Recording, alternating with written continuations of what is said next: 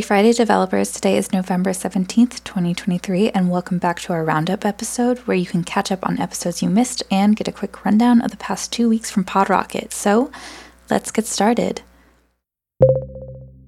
In a world of JavaScript frameworks fighting for supremacy, Chance Strickland returned to talk about why he still chooses React and recounts the history of why React was, and still is, groundbreaking.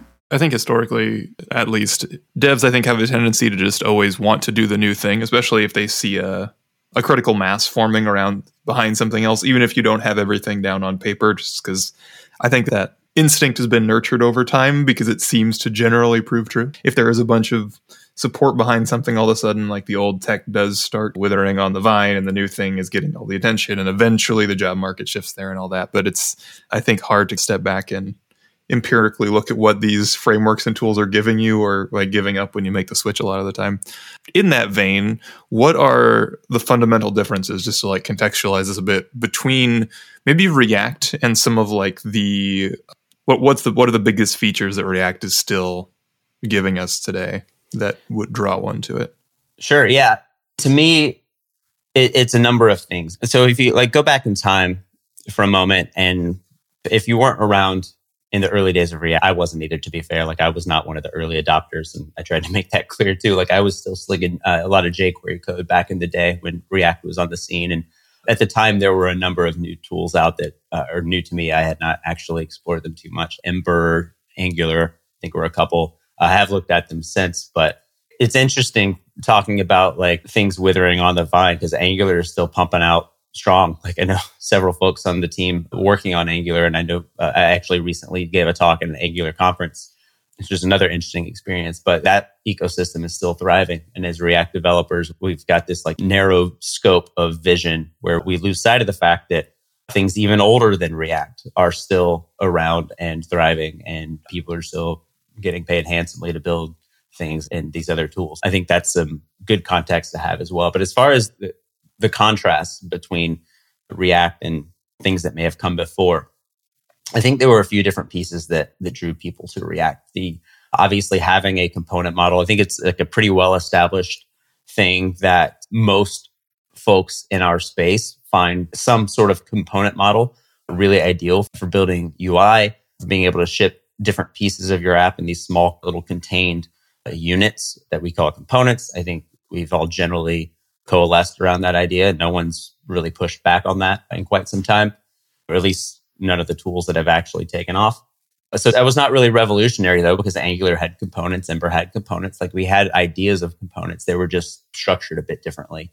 One of the things that React questioned was this idea of separation of concerns, or I like to say it's like how you separate concerns. Things that we would normally call like controller responsibility suddenly sat right next to your view responsibility, right?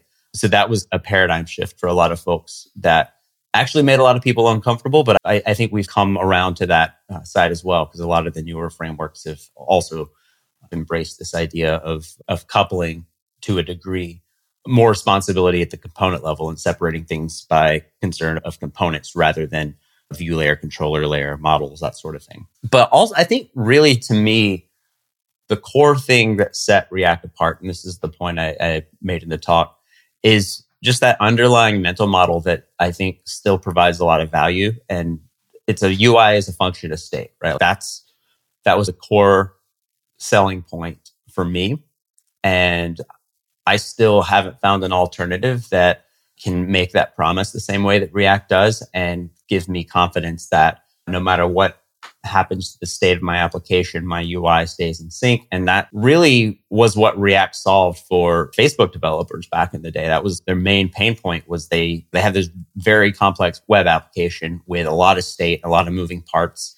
Like, you had messages, you had notifications, you had all these tools that all had to rely on a lot of the same data, but might show you different user interfaces to deal with that data. And they had all these synchronization issues, as almost everyone did who was building web applications at the time. And as these things got more complex, that the appeal of that and the underlying motivation for that was, hey, what if we just updated everything when the state changed, right?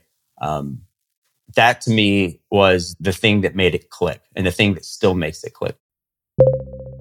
Next, Amy Dutton, Redwood.js lead maintainer and educator, returned to talk about why design-driven development is influential in creating a great product and how Storybook can help teams achieve that. Now, when we introduced this talk, we mentioned Storybook. It's a player in our conversation we're going to have today. So let's bring Storybook into the picture. How does Storybook help teams set the correct foot forward in design-driven development? Sure. So with any design, exactly what we've been talking about, there's a lot of iteration that's happening.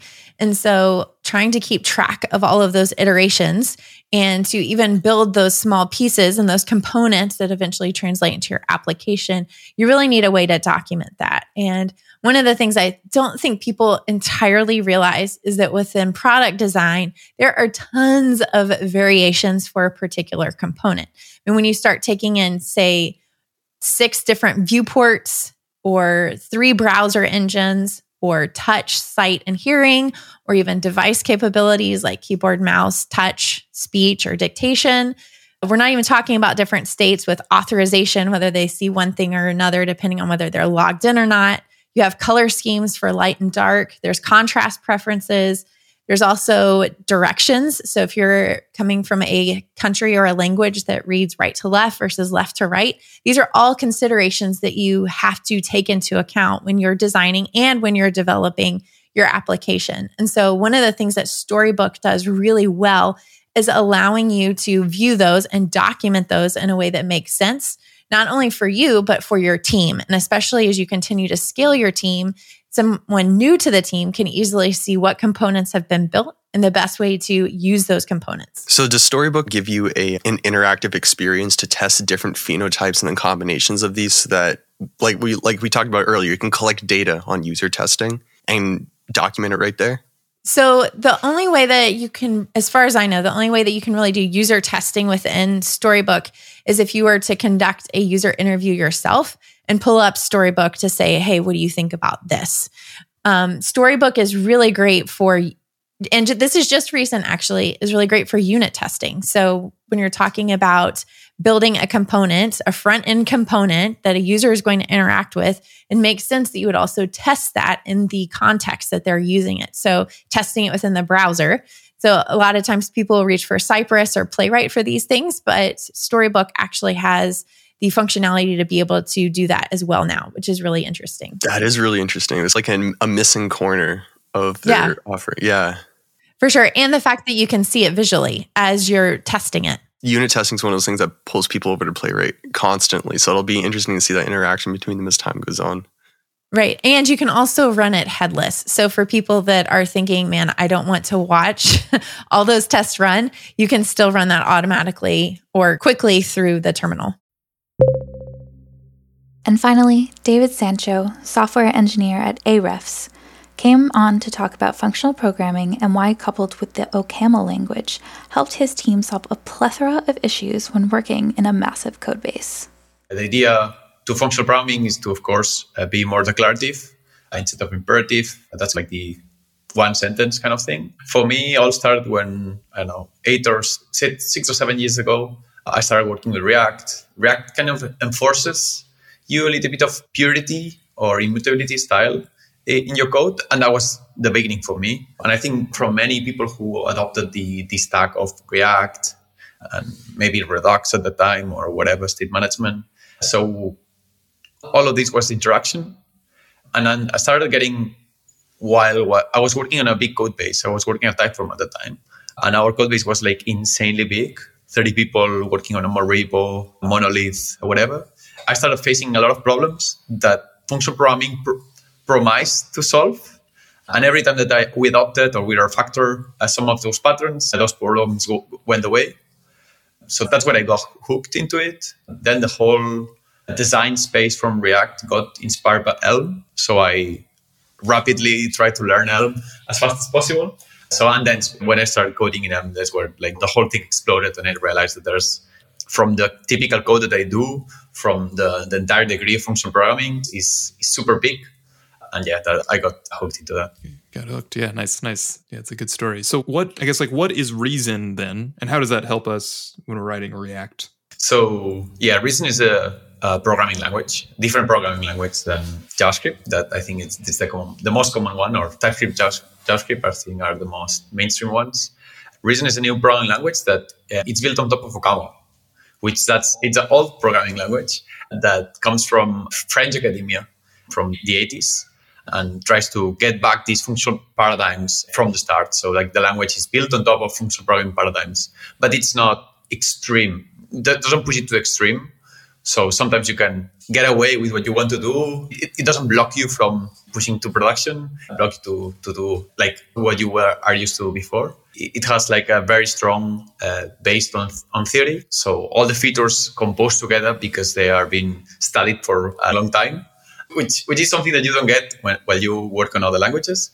But yeah, OCaml is this niche language. So reason is just trying to get this whole theory, speed, and all this perfect language, tries to fit it into JavaScript people by giving a nice syntax that looks familiar. Because one of the blockers for OCaml is its syntax. It's a little bit old. It's a little bit like too polished, too functional, I would say. So people get very lost into that. So the creator of React, which is Jordan, created this kind of like syntax on top of OCaml. So you could instantly get up to speed to a language that has all these functional semantics ready for you that you can more or less map one-to-one with your JavaScript knowledge. And that's it for today, Friday, November 17th. You can check out the full episodes linked in our show notes or on our feed. And if you like what you hear, follow PodRocket for more great web development content. See you at the next roundup. This episode was brought to you by LogRocket. Try it for free at logrocket.com.